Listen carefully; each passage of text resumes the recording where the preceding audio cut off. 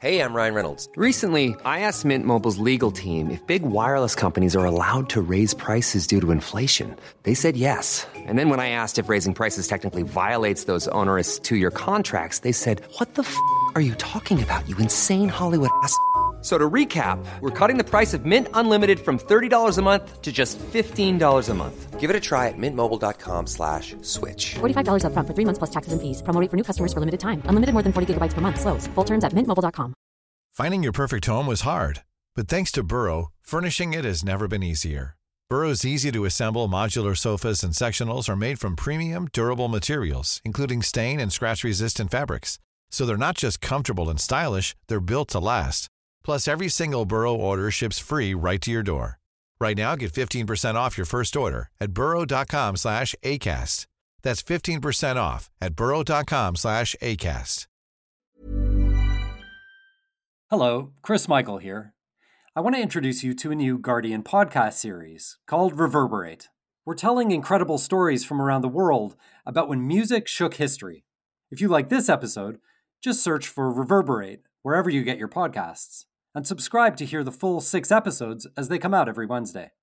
Still to come are the stories of the vast call and response song that helped bring down an Egyptian dictator, a symphony that rallied thousands of people in Leningrad suffering under siege from Hitler's troops, and the time the communist rulers in Czechoslovakia put a bunch of scruffy psychedelic rockers on trial, only for it to backfire spectacularly. Can't wait for you to listen. On New Year's Eve, 1989, David Hasselhoff ended the Cold War. The star of Knight Rider and Baywatch stood on the ruins of the Berlin Wall and channeled the emotion of a reunited Germany with his powerful, not at all cheesy song, Looking for Freedom. The glow of thousands of raised lighters that night was a testament to Hasselhoff's near single-handed triumph over the evil empire. At least, that's how the Hoff tells it. He said thousands of Germans have thanked him for the fall of the wall. The whole thing is faintly ridiculous. But what about the times when a song really did make a difference? When music sparked a moment, when it was the story, the key that unlocked a turning point in history. These are the stories I'll be telling over the course of our new series, Reverberate. Amazing, sometimes hilarious, often troubling, but always surprising moments when a piece of music set off a chain reaction that we can still feel to this day. Together, we'll be traveling from Panama to Prague and Cairo to Hong Kong, and we'll hear from the people who were there, the witnesses who will tell us firsthand what it was like to see the true power of music. This year is a huge moment of change, too. Around the world, our health, our politics, our environment, all hang by a thread. But as I hope these stories will remind us, sometimes music can be more powerful than we think, continuing to reverberate long after the last note ends.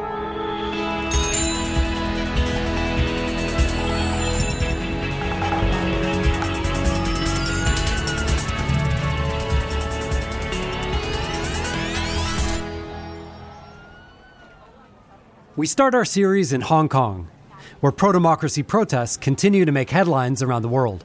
But this story begins, as great events so often do, in a rather unassuming spot.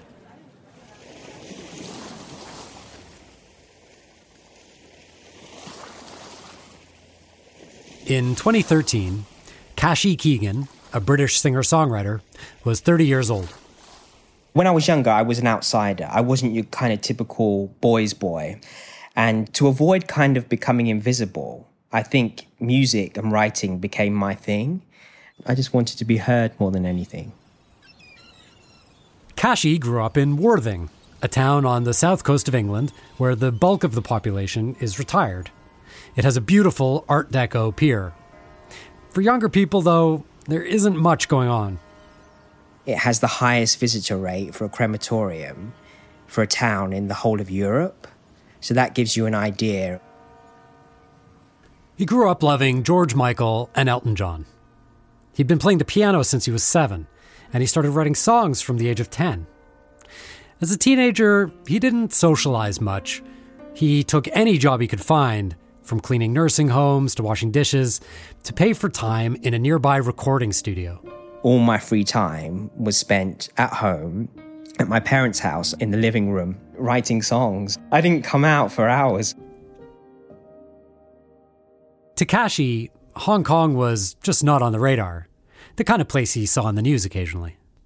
In 2013, it had been 16 years since Hong Kong was handed from British control back to China. And one of the media outlets in Hong Kong that played on this cultural tension was a new upstart TV station.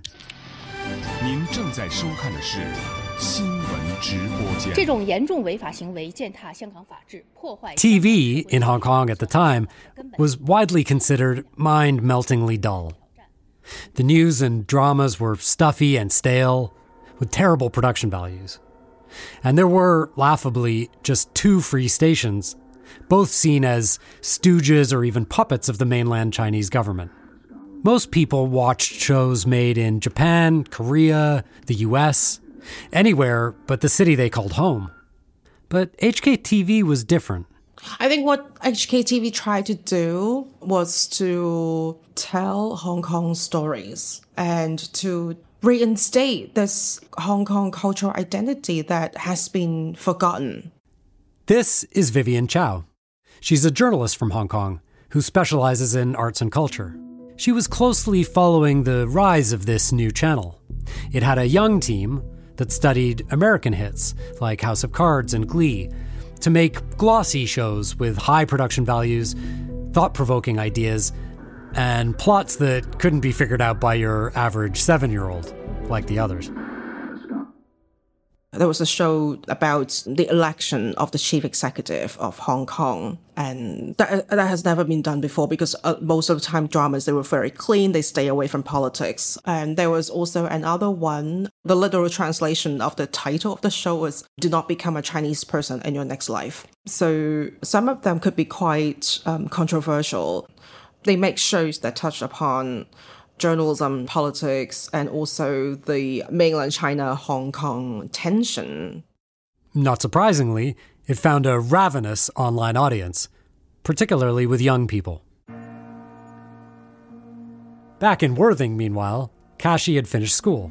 He'd spent 10 years trying to get his pop songs heard, more or less in vain, so he posted some of them to a music licensing site, took an unrelated office job, and resigned himself to musical obscurity.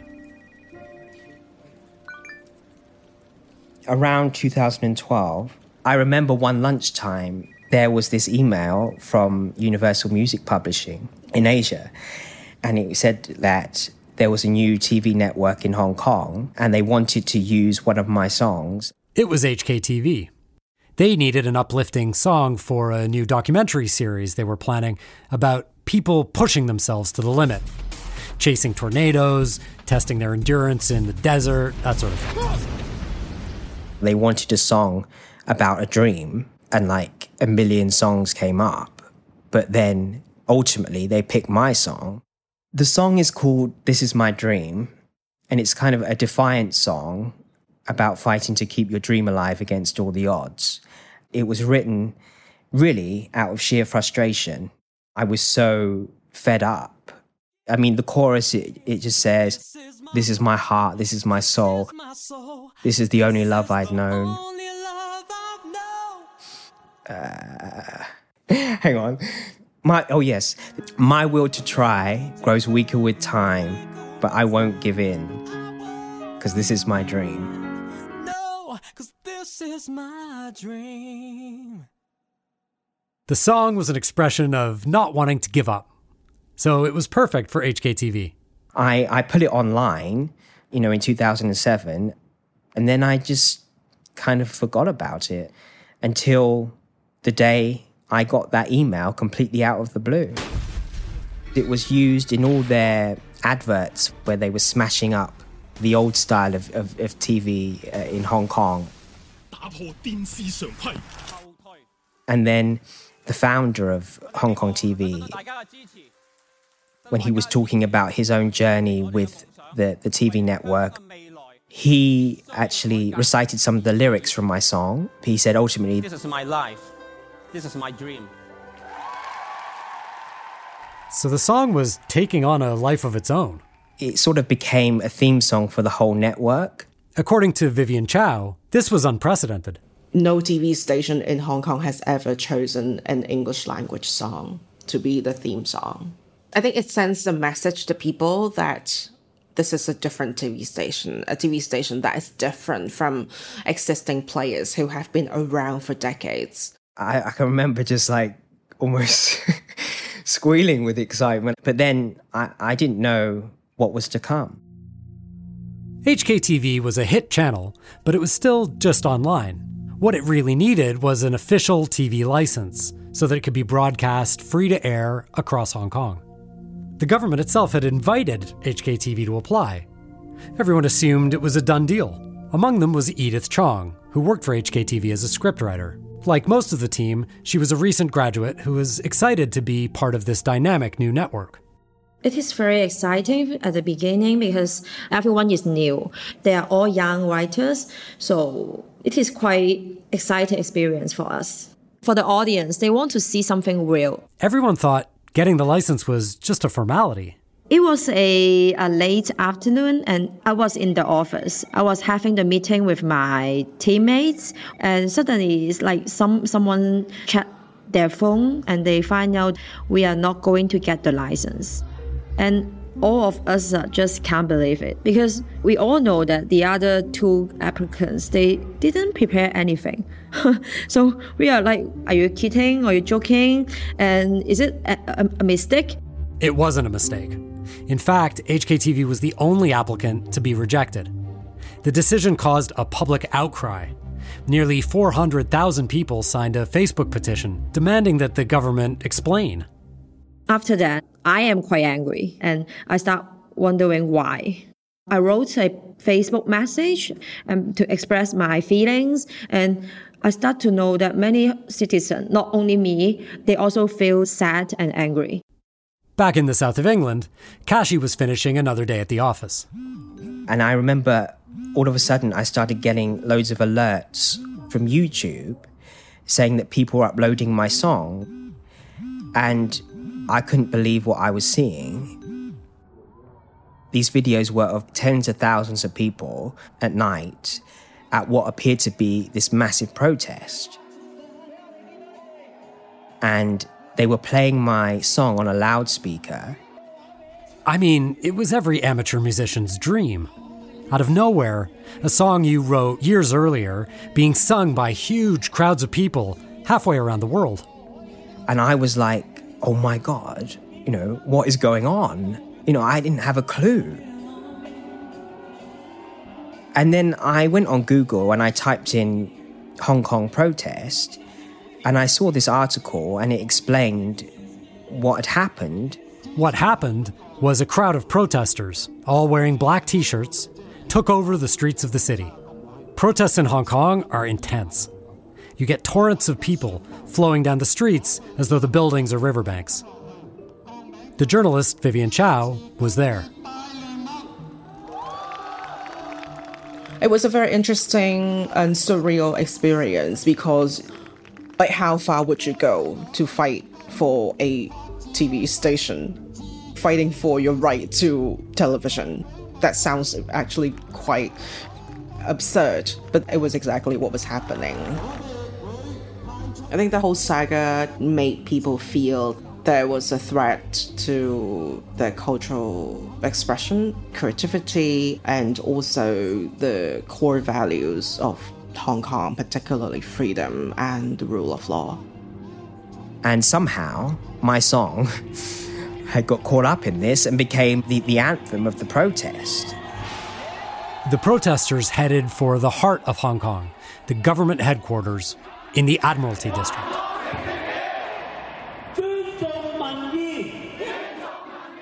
After we arrive at the HQ, someone, they start to give us some tents and we start to set the tents outside the HQ and people are saying we have to stay here, we shouldn't go.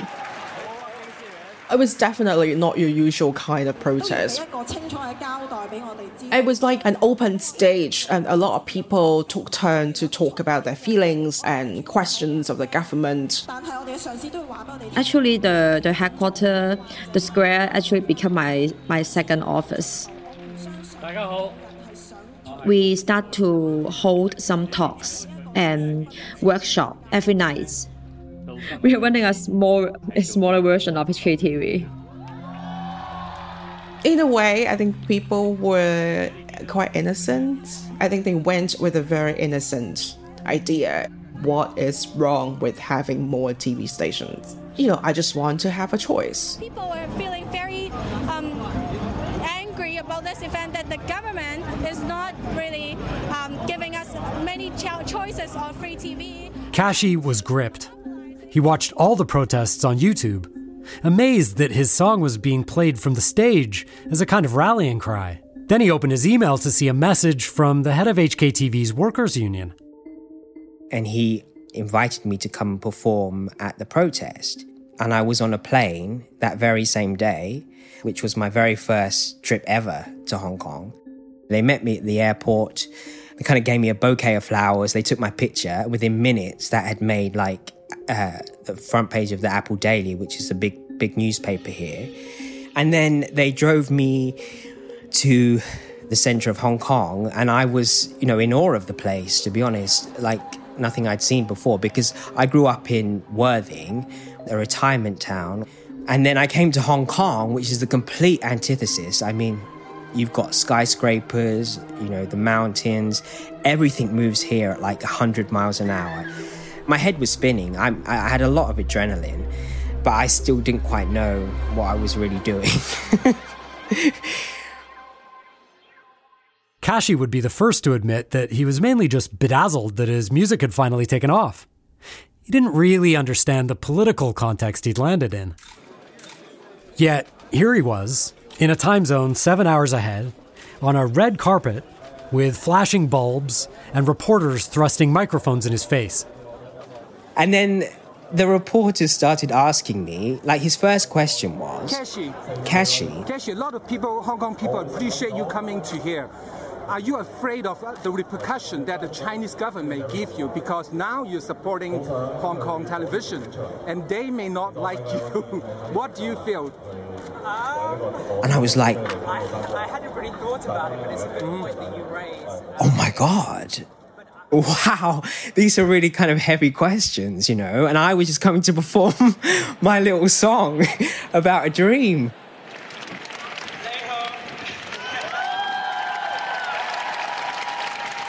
I know that you're going to sing the song for us today live for the first time. I went on stage. I can see various placards. There was one that said, "This is our dream. Don't kill the media." Lots of people there. I didn't realize that it was outside the government headquarters. I was kind of swept up in this political battle that wasn't my own. The square, it was jam-packed. I think there were tens of thousands of people. They covered the whole area, even beyond what I could see.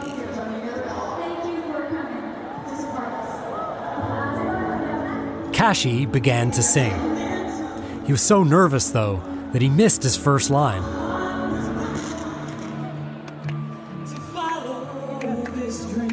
I just kept going, and it was evident to me that they were really, really behind it. Now, someone far away from us, he come to show his support. It's quite important to us, especially he is the singer of the song we love. We are like a big group of choir, and we sing a song together.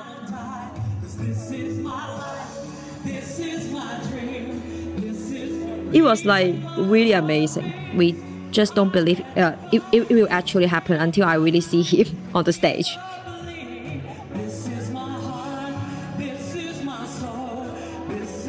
Everybody had put their mobile phones in the air, with all their lights on.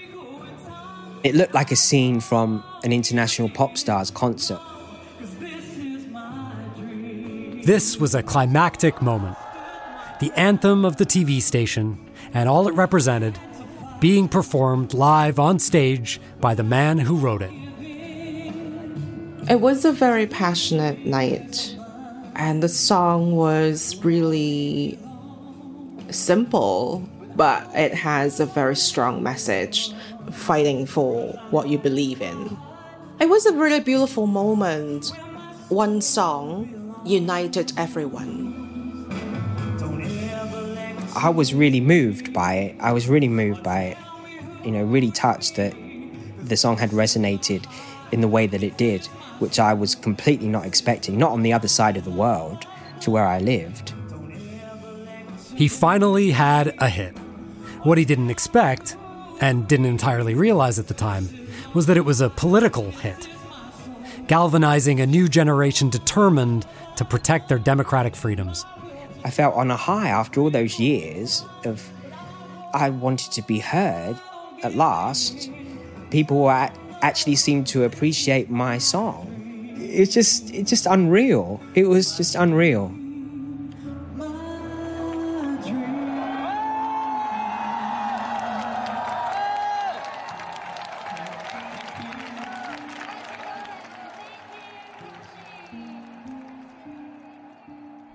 But it didn't change anything for HKTV. The protests eventually petered out. The station never did get its license. More than 200 staff were laid off, and in 2018, it ceased all TV operations. I was curious, so I Googled HKTV, and ended up at something called HKTV Mall, which tried to sell me a Citibank credit card and a package of Neutrogena baby wipes. As of now, we still don't know, on record, why the government decided not to give the license to HKTV. I think at the time, there were speculations of, because the government wanted to protect media companies that can be on the government's side. Whatever the reason, it was definitely the beginning of an authoritarian shift. What happened with the HKTV protest, it was like a prelude to what happened afterwards. Gradually, there was this awakening among the people of Hong Kong. They feel really scared and they feel, threatened by this potential merging with mainland China. And if you look at now, that is still going on. In 2019, Vivian went to another protest at government headquarters, at the same location where Kashi once sang to HKTV supporters. It looked almost unrecognizable. The whole place was barricaded. Huge, tall barricades that were filled with water. And I could not see beyond these barricades. And then when I look back at the HKTV protests back in 2013, I thought, didn't you build this place to engage the public, to open your doors to the people and listen to people's voices? And now why are you shutting people out? Hong Kong has seen a series of uprisings in the years since, fighting back against the encroaching hand of the one-party Chinese state. There was the Umbrella Movement, the introduction of the Chinese national curriculum into Hong Kong schools, the extradition bill, and most recently, the hugely controversial national security law. All of these have seen tens of thousands of protesters take to the streets, determined to hold on to what they feel makes Hong Kong special. The HKTV protests ended in apparent failure, but they unlocked something. For Kashi, too. I live in Hong Kong. I moved here in 2014. And it's become my home now. He's being modest. Kashi began recording songs in Cantonese. He signed a record deal, and he released an album that went to #1. He still loves the excitement of Hong Kong that he felt when he first stepped off the plane, but he's also come to understand his new home better. And in the years that I've been living here, even I've noticed how it's changed so much. More censorship, the free press perhaps isn't quite as free. People are having to kind of self-censor a lot more. Hong Kong's freedoms and its autonomy is under threat. It's become more authoritarian here, and it is changing, I think, much quicker than people anticipated. Like, even with the government headquarters, I was able to perform on a stage right in the front, in their courtyard. That wouldn't happen today, never. When we recorded this, the national security law had just recently been passed. Chinese security forces were, for the first time, operating openly in Hong Kong. Many of the protest leaders had fled to Britain, Taiwan, and elsewhere. And the freedom of the city looked more precarious than ever. Reverberate is created and presented by me, Chris Michael. The producers of this episode were Ian Chambers and Rose Delaire-Beatty. The executive producer is Peter Sale, and the lead producer for Guardian Podcasts is Max Sanderson. Original music and sound design is by Pascal Wise, and music rights clearance was by Tony Orkadesh of Torchlight Music. The development executive producers were Shanita Scotland and Catherine Godfrey. Thanks for listening.